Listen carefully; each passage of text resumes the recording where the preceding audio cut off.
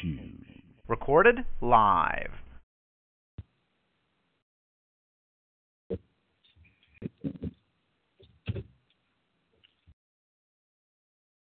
Welcome to IAQ Radio, the voice of the indoor air quality industry. Yes, the rules have changed.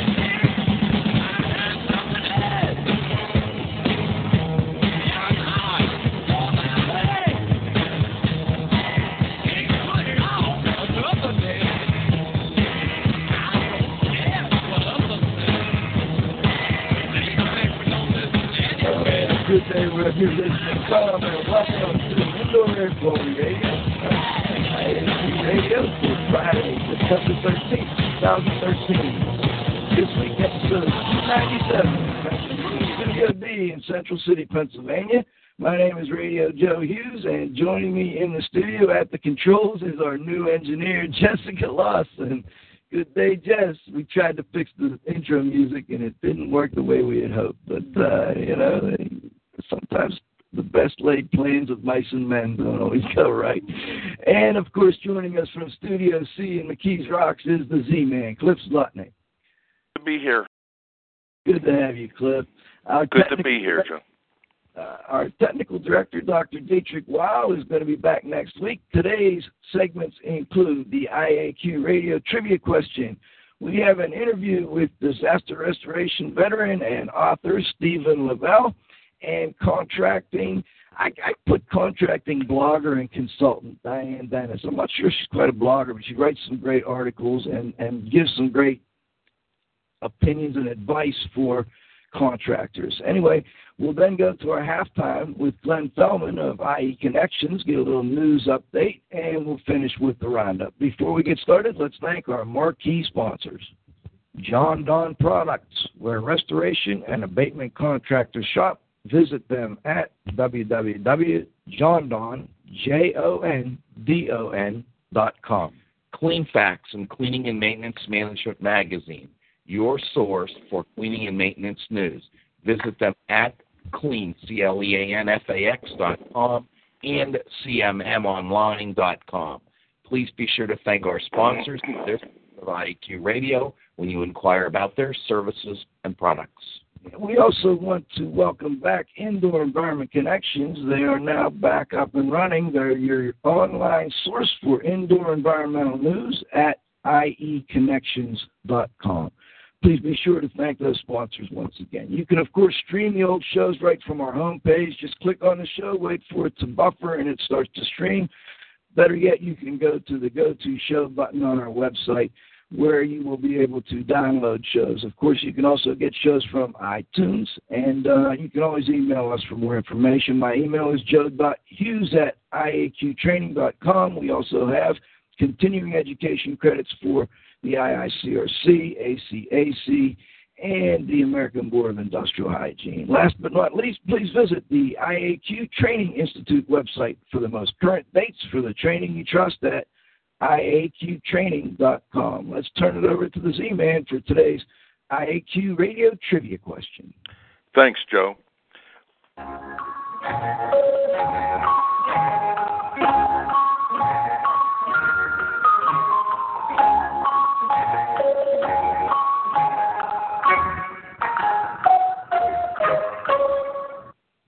Win a cool prize by outcompeting fellow IAQ Radio listeners and being the first person to correctly answer the IAQ Radio Trivia Question each week. Submitting your answers easy. Either email it to czlotnick@cs.com, or if you're listening to the show live, you can text in via your computer. Congratulations.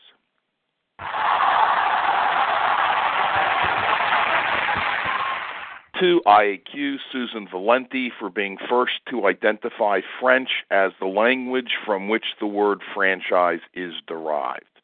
The IAQ Radio Trivia Question for Friday, September 13th, 2013, has been sponsored by Triska, the Tri-State Restorers and Specialty Cleaners Association, who have been serving the needs of and advocating for their members for over 30 years. Triska is your link to industry training, certification, standards, and events. Their website is www.trsca.com. IAQradio.org. Now for today's IAQ Radio Trivia question. A mechanic's lien is a security interest in the title to property for the benefit of those who have supplied labor or materials that improve the property. The term lien comes from a French root with a meaning similar to link. Mechanic's liens on property in the United States date from the 18th century. Name the American founding father, major contributor to the Constitution, and President of the United States, who is credited with first conceiving the concept of mechanic's liens in their modern form to encourage construction in the capital city of Washington. Back to you, Joe. All right. Thank you, Cliff. Cliff, I'm noticing, and I got a text from one of the listeners, we're a little tinny. I think what's happening is we've got a little bad internet connection, and Jess and I are going to have to dial back in and fix that. What I'm going to do, though, Cliff, is let you know when we're doing that, and you can continue the interview. I'm going to dial in also by phone so that the show doesn't shut down altogether here. But it's going to be a little tinny until we do that. Okay. Anyway, today's guests are Stephen Lavelle. Stephen is a consultant and marketer for restoration companies. He co-authored Insider Secrets for a Successful Restoration Business and wrote the books 197 Ways to Persuade Adjusters and Others to Give You a Job, and the Restoration Book, which has strategies and tactics to get more restoration jobs. His new book is Get Paid, has over 30 of the leading names in the restoration industry, including the Z-Man, who wrote the foreword, telling you how to get paid even when insurance companies, mortgage companies, and homeowners are holding your money back. When he was writing Getting Paid, he decided he needed to gather some of the superstars of the restoration industry, but also he wanted to get some others from outside of the industry and reached outside to people like Diane Dennis.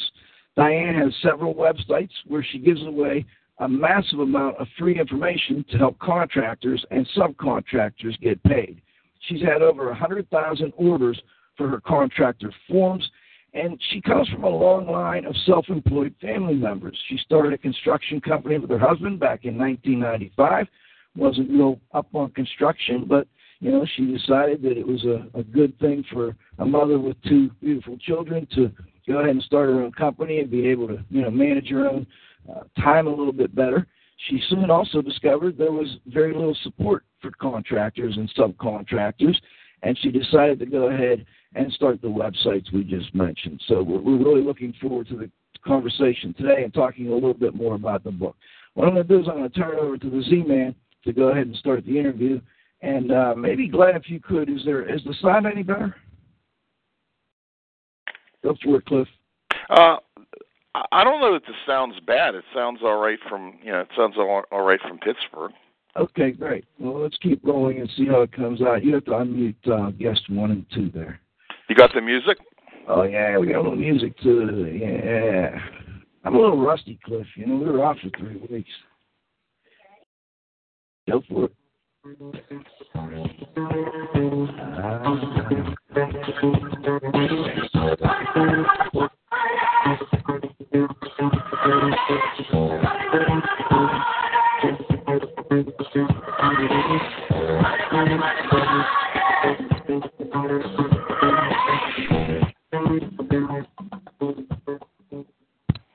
Okay.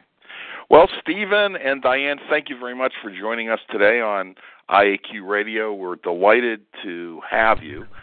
And, Stephen, I did a search on Amazon.com, and I came up with 6,749 results on the term debt collection, and I wonder, was there really a need for your book?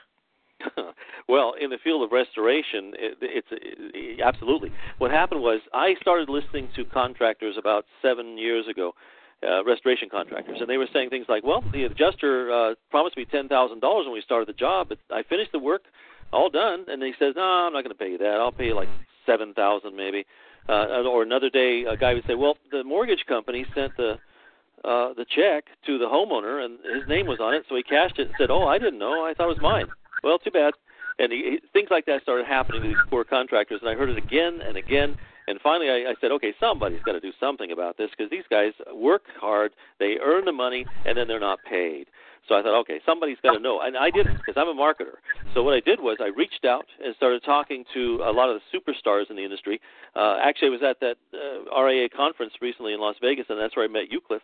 And I said, hey, Cliff, would you like to write a chapter for the book? And you turned to me and said, I'd rather write the foreword for that book so I can say I wish a book like this had been around back in my day. And, right. As soon as you said that, you may not remember it, but I walked out of the room. And the reason I walked out was because I was doing the dance of joy. I didn't want anybody to see me. I came back and I said, really? And you said, sure. And so we were off and running. So people like you were my first superstars. And then I moved into the next arena where there were people like, authors that in the various magazines, they'd written some super articles, but they were lost in time. Years gone by, they were buried in the archives. So I convinced the different editors to let me draw some out, and we did. We got some very good articles from those guys. So we got superstars, then we got some superstars who wrote for the magazines, and finally I said, there's got to be something more that I'm missing here. And so I reached out to the contractors, and the farther and farther I got into the regular contract, not restoration contracts, just regular contractors, the more interesting stuff I found, because they'd found ways of dealing with the problems that we were dealing with in our industry. And so we tossed them in there in the soup as well. Cool. Very good. Joe? Yes, Stephen, I'm getting a little feedback. I don't know if you got close to the phone or so. I know you're on a headset, so I'll let you know if it continues, though. But let's get Diane on the line. Diane, do we have you? Yes, I'm here. Great. And thanks for joining us, Diane. I'm curious, when you started in the construction industry, you said you had some problems finding certain help and assistance. And when did you actually start these websites? How long ago was this? Was the internet up and, big running thing? Or, you started the construction in 95. I guess the internet was up and running, but what gave you the idea to put it all on the internet? Oh, roughly about 1999, December 1999, January 2000. I had so many contractors contacting me. They heard through the grapevine the nightmares we'd been through, and so they contacted me, and they would ask questions on how do I deal with this or how do I deal with that, and I recognized that there was a need out there, and I had enough of them telling me I needed to write a book, and I thought, a website would be better, and then they wouldn't have to worry about dealing with updates, or, they could get it 24/7, and it just kind of exploded from there. Okay. Cliff? Yes. I guess, one of the things on the website that I found were forms. And what sort of forms are the most important for a contractor, and why are they important? Oh, probably the most important ones would be the preliminary notices, the invoices, the lien waiver release forms, and mechanics liens. And the preliminary notices are used to protect lien rights. They're referred to by different titles in different states, but a lot of them are either notice to owner, pre-lien, preliminary notice, that sort of thing. Invoices obviously are to get paid. If they don't have an invoice, especially typically a progress invoice, if they don't have that, they're not getting paid. And then they need their lien waiver release forms because they have to issue a conditional on progress when they're progress billing. They have to issue unconditional progress when they get paid and it's cleared the bank. And then on their final invoice, they have to issue the progress on final. And then after they've been paid and it's cleared the bank, then they issue the unconditional. And a lot of times if they don't provide those forms, the contractors or the general contractors or the customers, depending on who the contractor's working for, they won't pay the bill unless they have those waiver release forms. And then the mechanics liens forms, of course, are for when their job's done and the guys won't pay, and you need to protect your rights, so you go file your mechanics lien, right? You go file your mechanics lien. Let me jump in real quick. I want to go back to Stephen. I work with disaster restoration contractors, and it seems to me they have more problems with collecting money than some of the other contractors I talk to. And maybe it's just the economy or the insurance they're dealing with, et cetera. But do you find that's true? Absolutely. As I started reaching out farther and farther into industries that were not restoration industries, I would say to them, well, okay, what do you do when an adjuster won't pay you? And they said, an adjuster? And I'd say, yeah, an insurance adjuster. When they say they're going to pay you one price and they hold on to your money, or they say sue us and they string you out for 2 years in court, how do you deal with that? And there was like a long dead silence for each contractor I called, and they said, we don't do that. We don't deal with adjusters. What are you thinking? And so I began to realize, okay, in our industry, in the restoration industry, there's a whole lot of challenges with the insurance companies that other contractors just never deal with. In the book, you might remember there was a chapter by Jim Thompson, and Jim is a restoration contractor, all right, but he deals only with large losses. And whenever I said to him, what do you do about the adjusters? He looked at me like I was from a distant planet. He said, we don't deal with adjusters. If an adjuster comes on the job at all, I invite him to be part of the team. But usually, if there's $1 million deductible and I say I'll do the job for $500,000, they're like dancing on air because I promise I'll get the building open in a very short amount of time. He said adjusters don't really figure into the equation. So yes, in the restoration industry, especially when we're doing home restorations, we have more challenges, and largely they have to do with the insurance companies. I've got a question for Diane. Diane, you're not an attorney, and I guess in some ways this is like the legal Zoom for the cleaning and restoration and construction industry. What do you do when someone asks you a question that needs a legal opinion? I'm very careful. I've been cautioned by several attorneys that I need to preface it with, okay, this isn't legal advice. I'm not an attorney.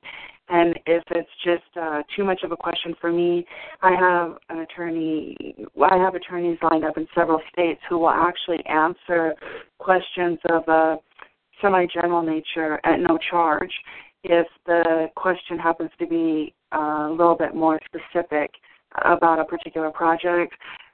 Typically what will happen is the attorney will answer with a general response as to, well, this could happen or that could happen, or you could do this or you could do that, and then they'll go a little bit further and say this is a bit specific of a question, so I can only answer this on a general level, and if you need more specific information, please feel free to contact me. I've got a follow-up, Diane. One of the things that frustrated me when I first started in the disaster repair business, what I did was remove odors and I did cleaning work. I did not do construction work per se. And, it took me a while before I heard about a mechanics lien, and I wanted to file one, and I went to my attorney in Pittsburgh, and I explained to him, what I had done. I'd done cleaning services, and I wanted to file a mechanics lien. And my attorney gave me bad news, and the bad news was that cleaning work was not permissible to file a mechanics lien on cleaning work. And I'm wondering if you could comment on what types of services might not be able to file a mechanics lien, so that our listeners, could be aware of that. Well, typically, you're correct. Cleaning work, I contacted my attorney in California to get an answer from him on this. And, of course, that particular response that I got from him is not showing up on my computer right now, so I'm going to speak from a little bit of memory here. What he did indicate was that cleaning in and of itself is, you cannot file a lien on that. But if you go in and you do some type of permanent work, something that improves the property, whether it's cleaning it up or putting something new in, as long as it's improving the property, then you can throw a lien on it. And, gosh, again, I'm speaking from memory, and it's not exactly the greatest. I've got the information here if you want. See you? Oh, that would be wonderful. He went on and gave some answers that I thought were very important.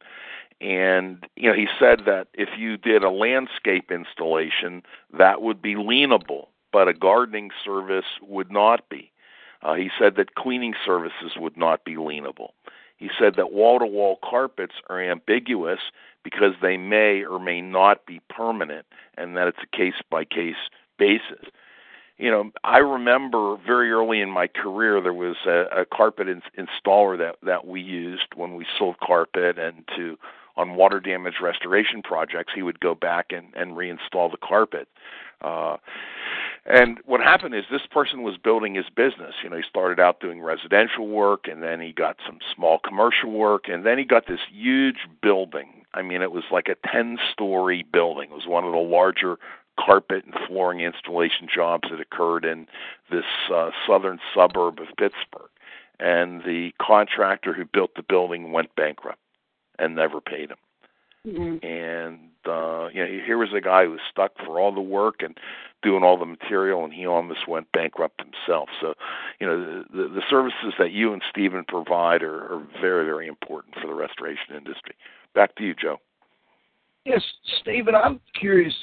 You mentioned Jim Thompson. I know Cliff helped with the book. Who else did you reach out to help with the book as far as authors go? And how did you choose these folks? I mean, Cliff and I look for guests every week, and we typically use Cliff's memory of and knowledge of the disaster restoration industry when we're trying to find guests. What did you do to help find you authors to assist with the book?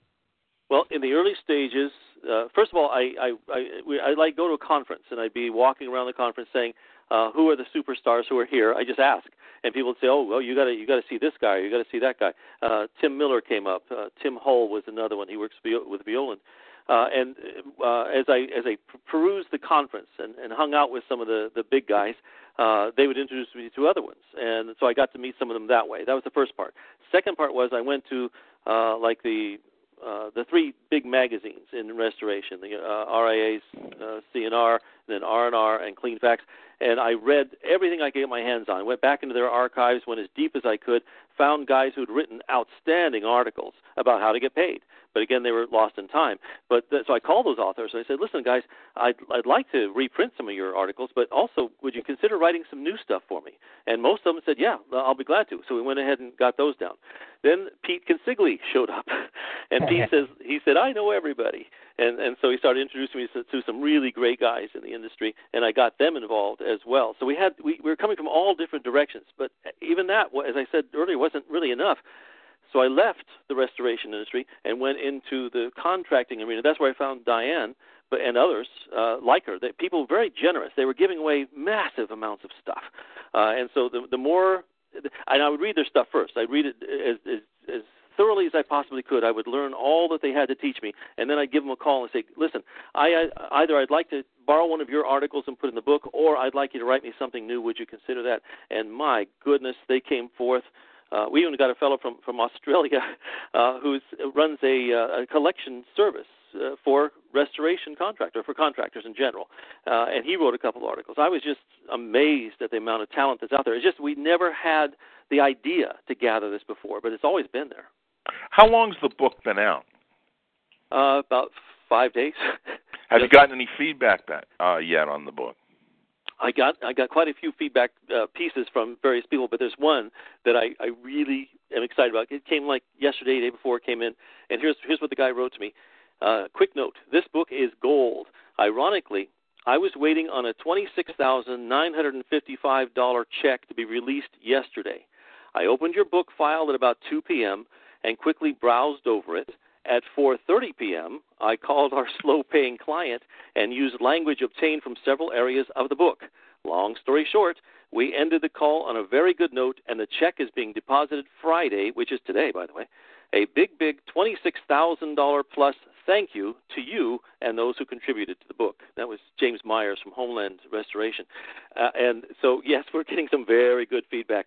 The authors, that was the one that surprised me. The authors discovered each other as they read the book, and they started writing great things about what they discovered from other authors in the book. So, yes, we're getting it's stellar stuff. The thing that excites me the most is that we haven't had one person say, "Oh, this wasn't very good," or "This wasn't what I expected it to be," or anything like that. What I'm getting instead is, "Where have you been?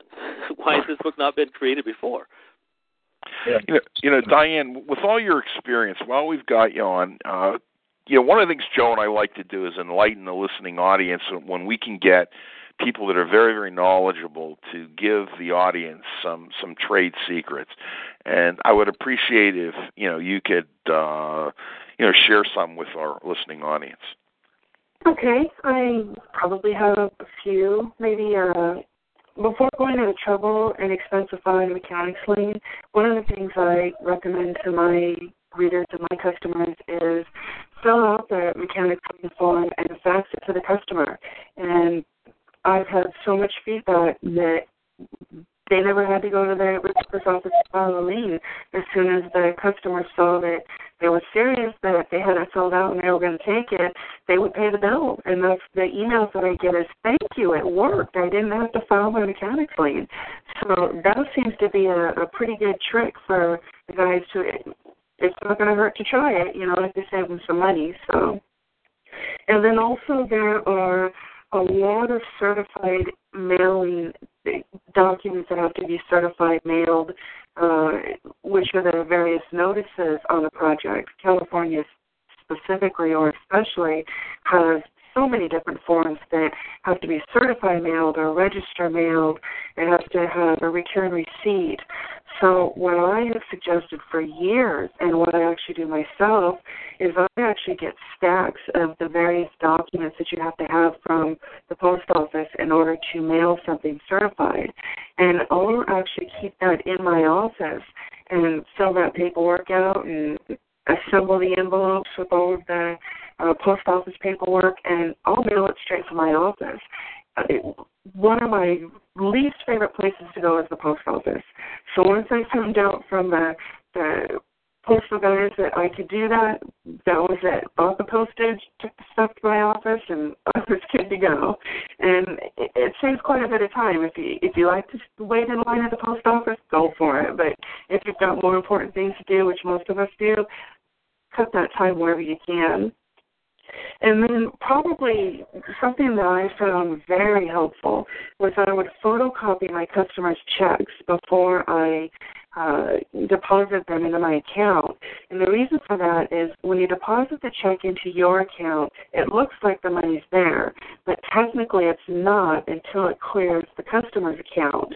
If you deposit it and it shows it's there and the customer's check bounces, then they're going to yank that money back out of your account. But at the same time, you've got the customer on the other end saying, give me my unconditional release. I want my unconditional release. And you absolutely cannot provide that document until that payment has cleared the issuing bank. So if you have a photocopy of that check, you have the information of the bank, you have the information of the account number, so you can call the issuing bank, give them the information, and ask them, has this check cleared the account? And if the check has cleared the account, then you know you're good to go, and you can go ahead and send the form to your customer. You're covered, you don't have to worry about the check bouncing, and you're okay to release your lien rights. If you don't have that information, you can either photocopy it or handwrite it. But if you don't have that information, you're stuck. You have to wait until it's somehow you find out for a fact that that check is cleared and it's not going to be yanked back out of your own account. So it's good to have that information. It's a very quick and easy way to verify that the funds have actually cleared and you're good to go. Thanks. Hey, Cliff, let me ask you a quick question. How did Diane come out pretty clear on that? I had some feedback. Yeah, no, I think that she broke up a little. It sounded a little as though there was, some background noise, but I'm not sure. I'm going to suggest, Diane, let's do this. I don't know how close you are to the computer, but you might want to back away. And then what I'd like to do is we're going to our halftime presentation. Glenn Feldman's coming on with the IE Connections What's News. I'm going to suggest you call back in. Use that same call number. Sometimes, we get a bad line, and it clears right up when you call back in.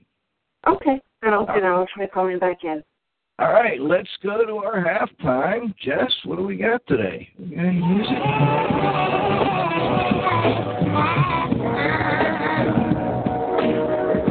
Thank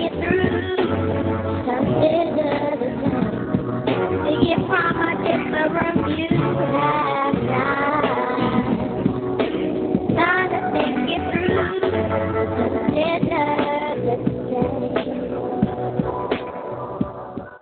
thanks to our association sponsors, the Indoor Air Quality Association, IAQA, a nonprofit multidisciplinary organization dedicated to promoting the exchange of indoor environmental information through education and research. Visit them at www.iaqa.org.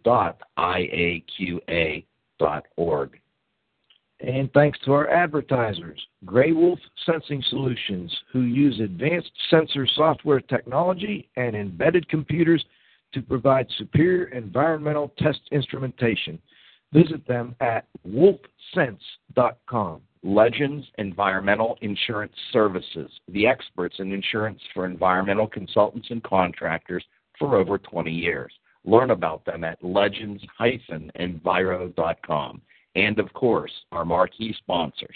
John Don Products, where restoration and abatement contractors shop. Visit them at www.jondon.com. Clean Facts and Cleaning and Maintenance Management Magazine, your source for cleaning and maintenance news. Visit them at cleanfax.com and cmmonline.com. Please be sure to thank our sponsors for their support of IAQ Radio when you inquire about their services and products. Okay, we're back. Let's get Glenn Fellman on the line. Do we have any music, Glenn, or are we just going to bring him on? What do you think? We have music. I'm still waiting for your letter in the mail,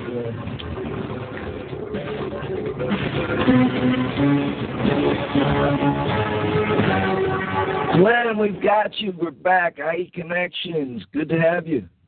Thank you. Great to be back. I was hoping in celebration of Yom Kippur I'd get something there from Fiddler on the Roof, but I'll take it, what you can get there. Anyway, guys, appreciate having me on the show today, and glad to talk to you a little bit about what's going on in the world of indoor air quality news. First of all, I want to say we're really excited with the reaction by the industry to our move to an online publication, ieconnections.com.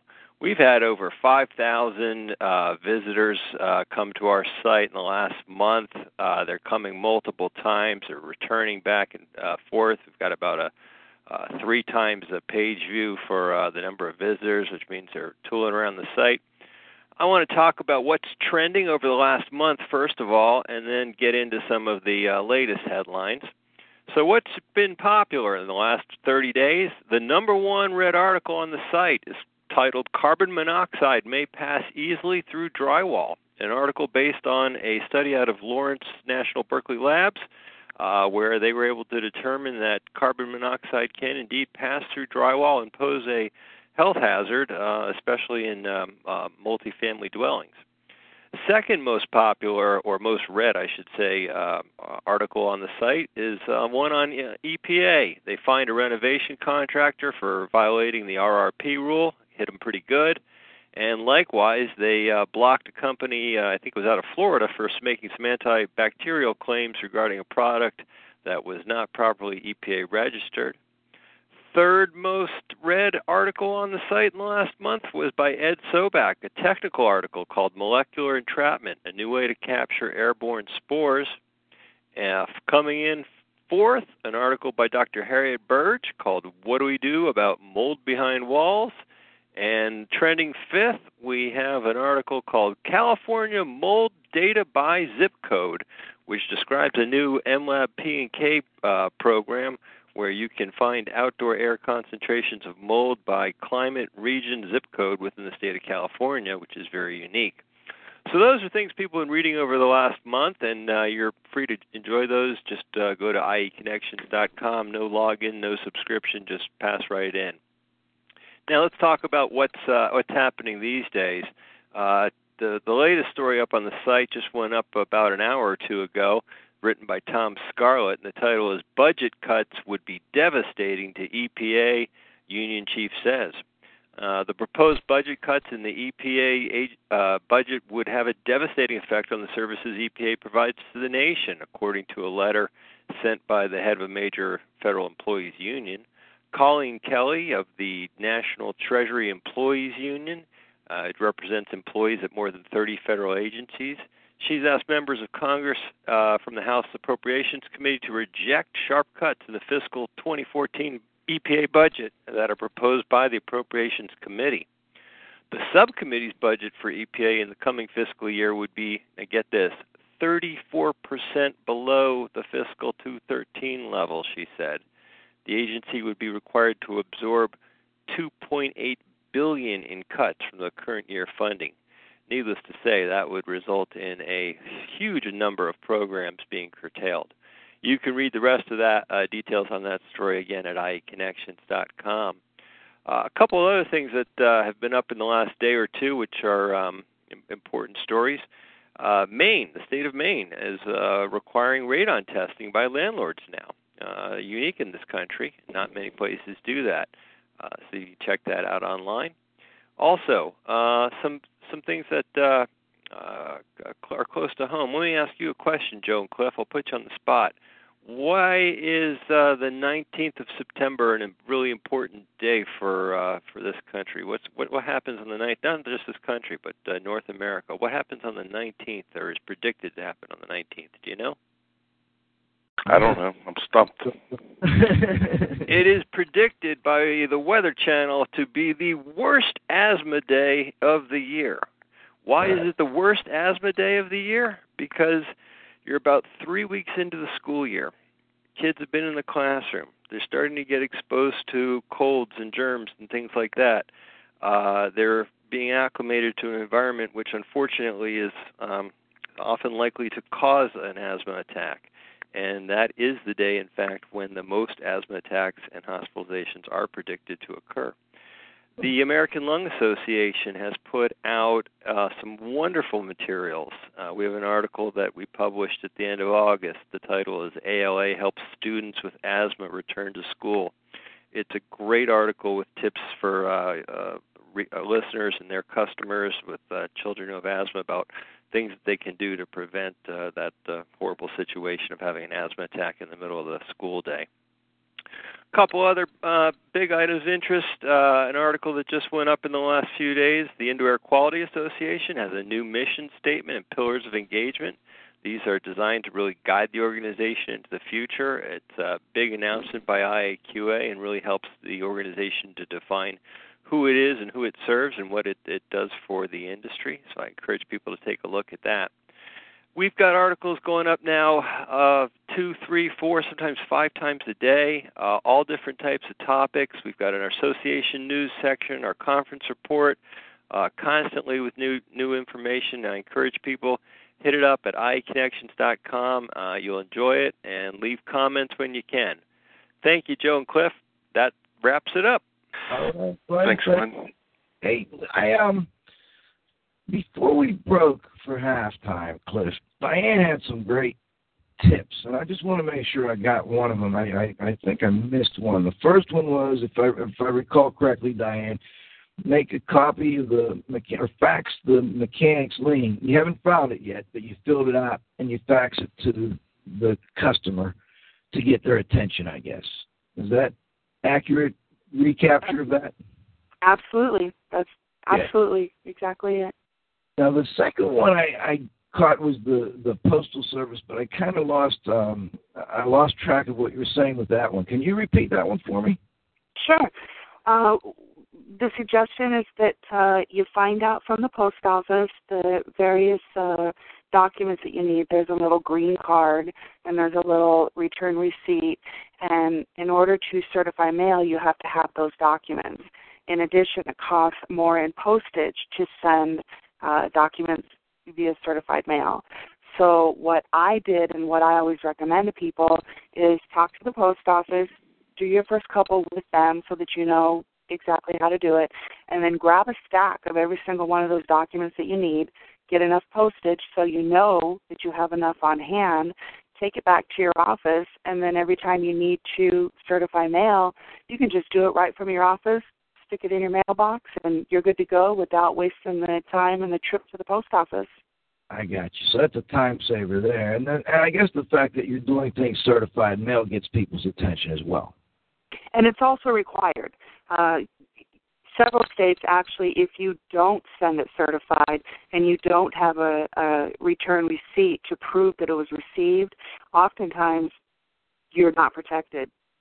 Okay. And then I wanted to go back to something Stephen said. Stephen, you mentioned that you had a great review and that the person who had written this review had used a couple of the phrases, the terms that you mentioned in the book. I'm wondering if you could tell our listeners, a couple of those, key words or key phrases they should use when they're talking to someone trying to collect a little bit of money. Well, actually, there's a couple of answers. My first answer is I'm a marketer, so the way I do things is almost always in marketing. But the way these guys are, the way they're setting up what they do, they will often start with a preliminary lien or something that is, without actually filing a lien, they send an intent to lien. And by sending that out or suggesting that they're going to do that or bringing it to the attention of the homeowner that they have done that, that's all often it takes. They'll cut you a check. It's amazing how fast that works and how easy that works. But it's not precisely phrases. It's referring back to the fact that they have all their ducks in a row.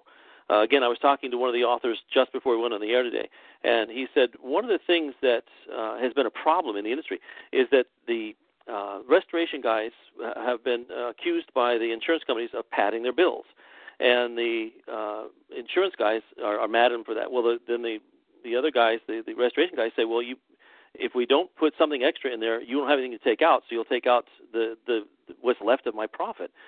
So they fight back and forth. Well, therein lies there's a battle. The beauty of this new technique, and especially Jim Thompson is an expert in that. He says, look, do the best job you can. Don't pad your bill. Don't do anything that's even remotely questionable. He said, if you bring in your job under time and under budget, and you do a splendid job each time, you're set for life. You don't have to play the adjuster game. They won't. If they can't penetrate the wall of honesty that you put in front of them, then they won't try it anymore, and you'll actually end up with a lot more jobs with a lot less headaches. Does that make sense?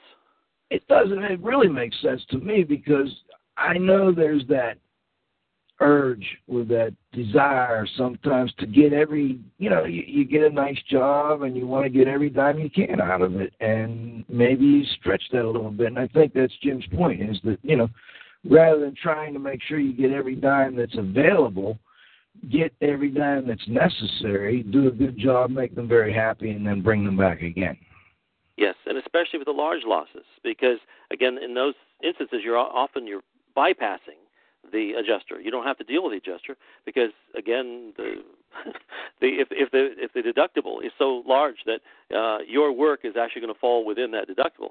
As an example, Jim did, I think he said 200 Walmarts. Well, if they've got $1 million deductible and his job is $500,000, there's no adjuster involved. But if one Walmart doesn't like you, you'll never work for Walmart again. If they do like you, the odds of you getting a lot more jobs just like it are very good.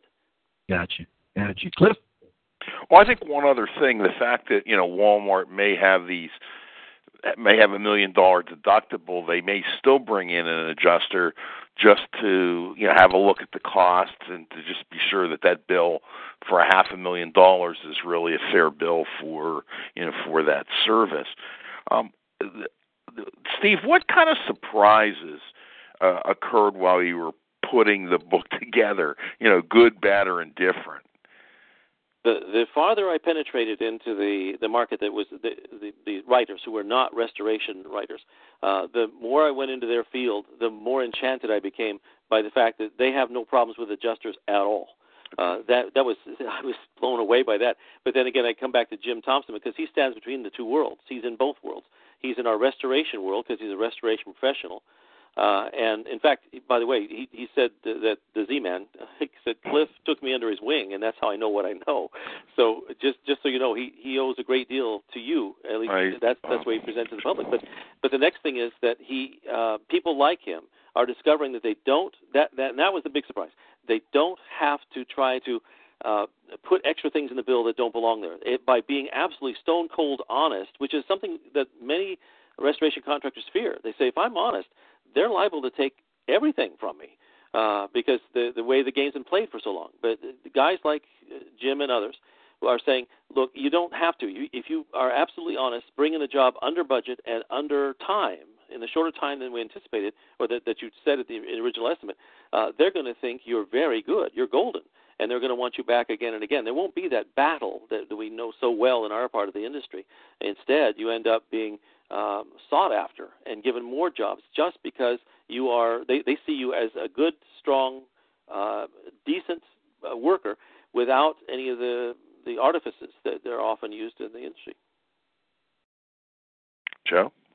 Yeah, I've got a question for Diane. I know we send questions and try and get people an idea of what we're interested in. I didn't really send you anything on this, Diane, but I'm curious, when you have an outsider's perspective on the disaster restoration side, you're a contractor, what within the book was either like most interesting or most surprising to you, and why?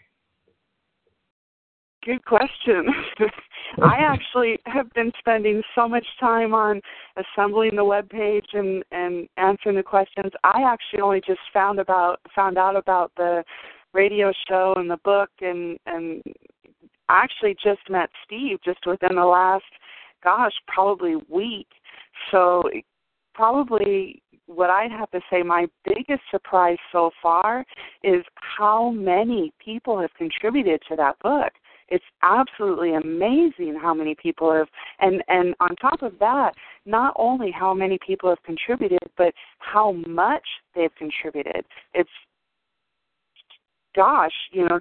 one of those books that you want to have either printed out and put it right there on your desk, stick it in a folder if you need, because it's something you're going to want to have at hand. Unfortunately, people are not paying their bills these days. And these contractors need to be ready for that. And if they have that book right there, left hand, whatever, then they're going to have that information that they need right there. Now, do you think there's information in the book that would apply to others? Like, we have a lot of consultants, indoor air quality and disaster restoration consultants. I'll throw this out to either one of you. I don't know who is best to answer this, but would some of these same principles, techniques work in other industries? I think I'll probably defer on to Steve, and I would say that yes, my opinion is that any contractor can go in, and if they look at it and say, rather than looking at it as an insurance adjuster, look at it as a customer. When they're reading the article, then they can apply the same principle without actually being one that deals with insurance adjusters. But other than that, I would actually probably defer that question to Stephen. Well, for what it's worth, I will say this. We had several attorneys write articles for the book, and each of them had their own legal direction they wanted to go. Some of them were some of their famous names already in the field, but some of them were local. That is, they work out of one state. Other ones are working out of several states, and they said, well, everything is pretty much the same in every state with a few exceptions, and they would go into the exceptions. So when a consultant comes along and reads the book, and by the way, we've had consultants buying it already, so we know that they're buying it for purpose. But when they would buy the book, they would be looking for, is there a way that I can, is there a new wrinkle? Is there something I can teach my clients that will enable them to become more solvent? Is there a way to help them get their money? Because really that's the bottom line of everything we're doing in the industry right now. Most of the books I wrote in the past, as you know, were all about how to get more jobs. And this one is all about how to get paid for the jobs you've done. So what happens is a consultant or anyone who's interested in learning more about the field gets a hold of something like this book. And it doesn't have to be this book. There are articles, as I say, in all those magazines I mentioned before. All of them have very good articles for free. All you have to do is go into their archives and start looking. But the bottom line, the answer is there are consultants throughout the book who've written for other consultants, and then there are we have one who works for the insurance companies. And this is the most amazing one to me. He works for insurance companies. When you go to court, he fights on their side. He's sitting on the other side of the table from you. But he said, I'm going to open my playbook. Think of me as a coach in a football team, and I'm going to open my playbook and show you all the tricks that we're going to use and the ways for you to defend against them. So to me, yes, consultants are going to get a real kick out of this book.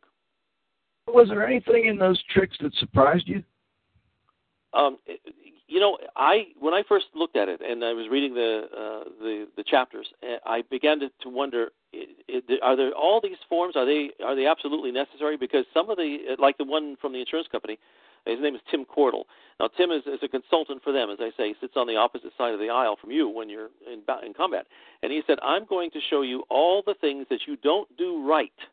And so, yes, the thing that surprised me was there are a whole lot of forms. If you fill them out properly, you are pretty much ironclad and totally armored. You don't have to worry about fighting in court or losing in court or something like that because you've dotted all the I's, you crossed all the T's. But there are lots of forms that I've never heard contractors talk about before, and they're fairly simple. But he goes down the line and lists them all and said, look, have you done this? Have you done this? Have you done this? Because that's what I'm going to ask you in the court. And if the answer is no, I'll win. And the answer is yes, you've got a pretty good chance of standing your ground. So, yeah, that was an important one. Yeah, Diane, could you comment a little bit on why an employee handbook is important for a company? Well, an employee handbook, to start with, OSHA themselves, they say that companies are required to keep their employees safe, and obviously, and one of the ways to keep your employees safe is to have a list of rules that they need to follow, and if they don't follow those rules 9 out of 10 times, they're going to get injured. OSHA's going to come in. They're going to say, well, what type of rules do you have? Do you have a handbook? So if you give this handbook out to these guys, they know what the rules are. They know they need to follow the rules. Chances are know if they don't follow the rules, they're going to lose their job. And it keeps them safe. It can help keep the employer's workers' comp down. It's just a very good, say you've got 20 different rules. There's no way you're going to remember those 20 different rules, especially when you're out there on a job site. And so it's good to have the reference so that if you don't know how to do something, then you can just jump into that book and find out, oh, this is how they want me to handle this. Gotcha. Along the same lines, and either one of you can answer this, maybe Stephen, you were talking about the insurance consultant who, he would be on the other side. Is there any mention of, for instance, like a health and safety program or a respiratory protection program? I mean, you mentioned forms. I'm curious, do they ever go to that level where they're saying, well, you never really supplied us with this information, your employees weren't medically evaluated, whatever the case may be? I'm just curious. I haven't seen anything like that in any of the articles, but the wonderful thing about this book is that it's in PDF form right now, which means when somebody calls me up and says, do you know anything about this, or have you added that in there, and the answer is no, all I do is I call up an author like you, and I say, okay, I need to know more about this, and I'll revise the book, and we'll revise the book that day, put in your new article, and then we have the information that we really wanted about that kind of thing. And I'm guessing that you guys, Joe and Cliff, are both knowledgeable in that arena, and so this would be a perfect opportunity. Maybe this is the time to do it. We just add it in, make sure that they get that knowledge too. I just think submittals and not having the appropriate submittals, I've seen it on government work where you don't have the right submittals in place. Sometimes you just don't even start the job. But I happened to be with a guy yesterday in class who was doing work in a government, actually in a military base. And I was shocked by what he didn't have in place, and I was surprised at how he had been doing the work at that base without anybody picking up on these documents not being in place. These are health and safety issues. And I was wondering, as we're talking about it here, how that might affect payment down the road. If somebody could say, well, you didn't submit this, you didn't submit that. I guess he could come back and say, well, you didn't require me to submit it, and here it is. But I just thought that's what really led me to think about that. Cliff, do you have any follow-up, or you want to go to the roundup? No, I think we should go to the roundup, Joe. I think. Let's do that. Overman, hit him up, Overman, hit him up, rawhide. Cut him out, ride him in, let him out, cut him out, ride him in, rawhide.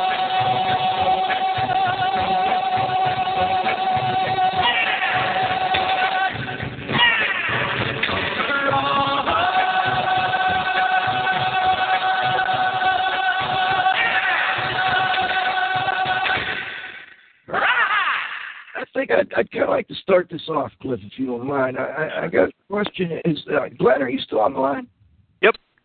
Glenn, you are now much more involved with the disaster restoration industry than you were in the past. I know your company is managing, I guess, the RIA, the Restoration Industry Association. I really wanted to give you an opportunity to kind of either tell us what you find interesting about this conversation or to ask a specific question with respect to, how does this, what do you hear from your members?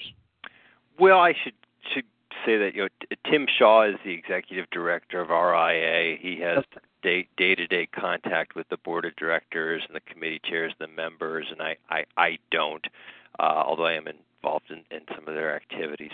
But what I guess I would want to comment from the RIA perspective is that the information that's been shared today on this show is information that a lot of contractors don't know, and it can protect them so tremendously. I know that RIA has worked with our guests today to publish in CNR Magazine and elsewhere information of this nature, but I would just encourage all the listeners to access these resources that have been made available by these experts, because it really does make a huge difference. Some of the members of RIA are very small companies. They put all their resources into a particular project in a given time period, and then if they don't get paid for it, it has a devastating effect on their business. So I just really appreciative of this information being collected, being disseminated through this show, through the industry trade journals, and just would like to see it go on and encourage people to continue in this way. That's a great comment. I have a good friend who helps teach for me, and actually his company went out of business because of debt issues and not being able to collect off of people and making some of the mistakes that these two have outlined here. Cliff, let me throw it over to you for a minute, and then I'll come back with a final one if that's all right. Sure. I think that, Diane, what I'd like you to do is you answer questions for free via your email. So if you would give our listeners your website, your contact information, I think they'd greatly appreciate it. Sure. Probably the easiest way for them to do it would be to go to my website. It's Informed, INFORMED, contractors.com. And there's actually a contact form there that they can email me. That would be the easiest way for them to get a hold of me. They're also welcome to email me direct, but it's a lot longer email address. Diane, DIANE, at the contractorsgroup.com. So they can reach me either way. Thanks. And Stephen, before we go, first of all, let's make sure, is that also where we can get the book, Diane? Yes, it is. That's actually where you can get the book as well. You would go to informedcontractors.com/get paid. Get paid. I like that title. Get paid. Okay, so let me repeat that for everybody out there. It's www.informedcontractors.com and /get paid for a link directly to the book. And Stephen, before we go, I wanted to ask you, can you give us a little insider secret, one of the things in the book that may be specific to it? I don't care if it's getting paid or anything else, that a little tidbit for people that they may not be aware of for a tip of some kind. The tip I gave you earlier is my favorite of all the bunch. I'll tell it to you one more time just in case. In our industry, in the restoration industry, people have been for so long doing this seesaw with the insurance adjusters. They put a little extra into their bill. The adjuster goes and finds it and takes some out of the bill, and back and forth, back and forth. The best thing I learned from the authors that were sharing the new concepts, one they'd never seen before, was if you do the job under budget, under time, and you do it well, you don't have to worry anymore about that seesaw. It evaporates. And as I say, just before the show, I was talking to a contractor who was actually a consultant and a contractor who told me, he said, look, inform the audience, let them know that this dance that we've been doing so long, for so many years with these with the insurance adjusters, that that have gotten into the dance and know how to do it better than you do. He said, if you try to cheat, if you try to do something wrong anywhere inside the invoice, they're going to find it. Especially the bigger the job, the more they look for it. So he said, don't do that. Make sure that you're bulletproof. So when they come up against you, and again, the other article in the book that I referred to earlier with Tim Cordell, the insurance guy, he says, look, do all these things, and you'll make yourself bulletproof. You don't have to worry about fighting us because we will know instantly that you've done all the right things. So those two things. One is get your job done very well, get it done under budget, under time. It'll be a miracle. It'll change things for you. And the other thing is make sure you've gotten all the forms in place so that should they decide they want to challenge you, you have all the magic and all the weapons you need to stand up against them. Great advice. Cliff, anything you'd like to add before we go? No, I think that,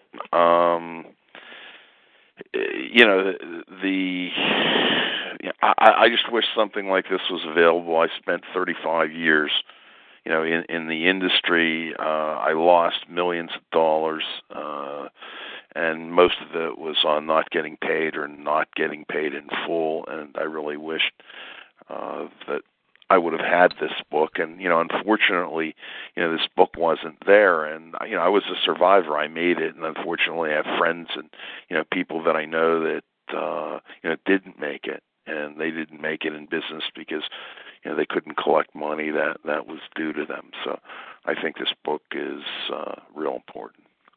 I'm curious, listeners love to hear you, and you have a lot of people that respect you in the industry. Maybe you could give us one of the biggest mistakes you made, how to fix it. What was interesting is I actually, had an opportunity to, I kind of, not only did I write the foreword, but I actually gave a specific instance, of a project that I had in Pittsburgh. There was a fire. It was on Fifth Avenue, downtown Pittsburgh. We were doing restoration work at a place that's now out of business called Cadet Photo. And there was a very plush jewelry store that was a couple doors, up the street. And, they actually sent a representative down, and this representative told me that, the owner of the business, would like to see me. And, I went down, and, this place was like a palace inside, and it was very, very heavily smoke damaged. It was very odorous. And, she told me that, they needed this place turned around in like 48 hours. And I was just kind of finishing up with the photo place. And, she asked me if we could do this. And I said that I could. And this jewelry store serviced the likes of Liz Taylor and other people that would really fly into Pittsburgh to buy diamonds and really, really expensive jewelry. And I presented this woman with a work authorization, and she kind of, looked down her nose at me and said, I don't sign any paperwork. My attorney has, power of attorney, and, he'll take care of it. And what we did is we went ahead and, we did the work, and she'd given me the name of the attorney, and, we never got paid. And it was like a $3,300 lesson, pretty early in my business career. This was in the early 70s. And it was something that I never forgot. But, that was just one of many. I've had people die during the project. I've had people get divorced during the project. Anything that can happen is going to happen. It's really unpredictable. But this stuff happens. So I think that this book with how to get the paperwork correct, the work that Harvey Cohen and his group have done about the assignment of benefits, about knowing how to put in a mechanic's lien in force. These are all things that you can learn one of two ways. You can learn the hard, expensive way, or you can make an investment in the book and have that information in front of you. And I believe it'll begin making a difference. The day that you read it. Buying it's not enough. You have to read it and you have to implement it.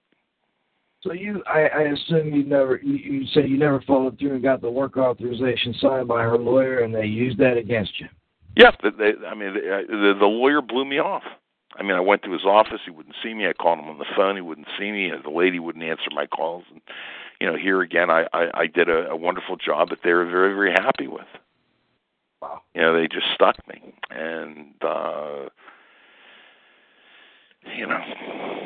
that's just one, Joe. There were hundreds and hundreds of these things. I mean, every year, I would say that, a significant percentage of the work that we did, we wouldn't get paid for. 3%, 4%, 5%. There were pack-out jobs that we would do, where we would have everyone's belongings in our facility. And then the customer would be in a temporary residence, and, they'd kind of show up on the doorstep and say, well, I need, I have important papers in there. I need them. And, we would get them the important papers. And then they would say, well, I have a coin collection in there, like I need it. And, we would end up giving them different things. I mean, they would keep coming. And sooner or later, the leverage shifted, Joe, where they had the really important stuff.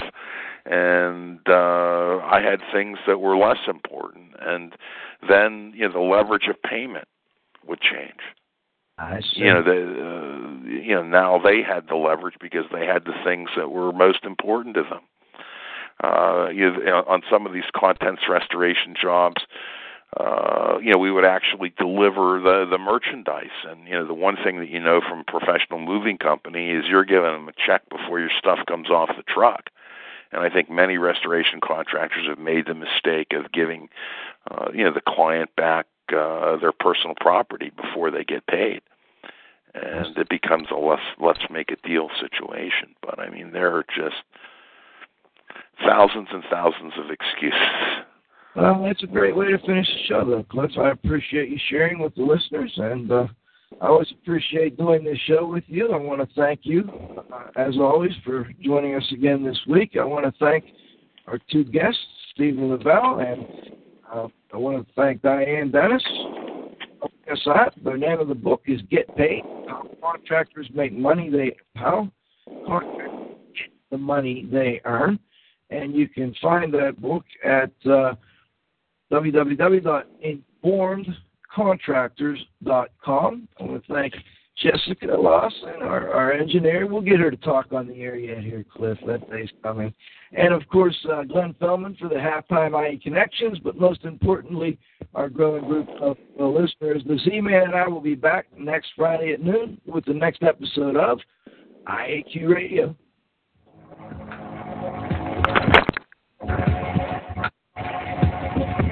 This has been another IAQ Radio production.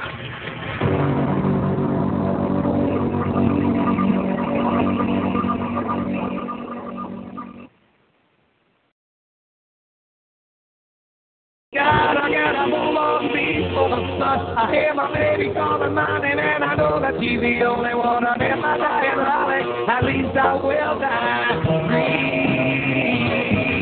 So right, need mama like a wagon wheel. Rock me, mama, in a way you feel.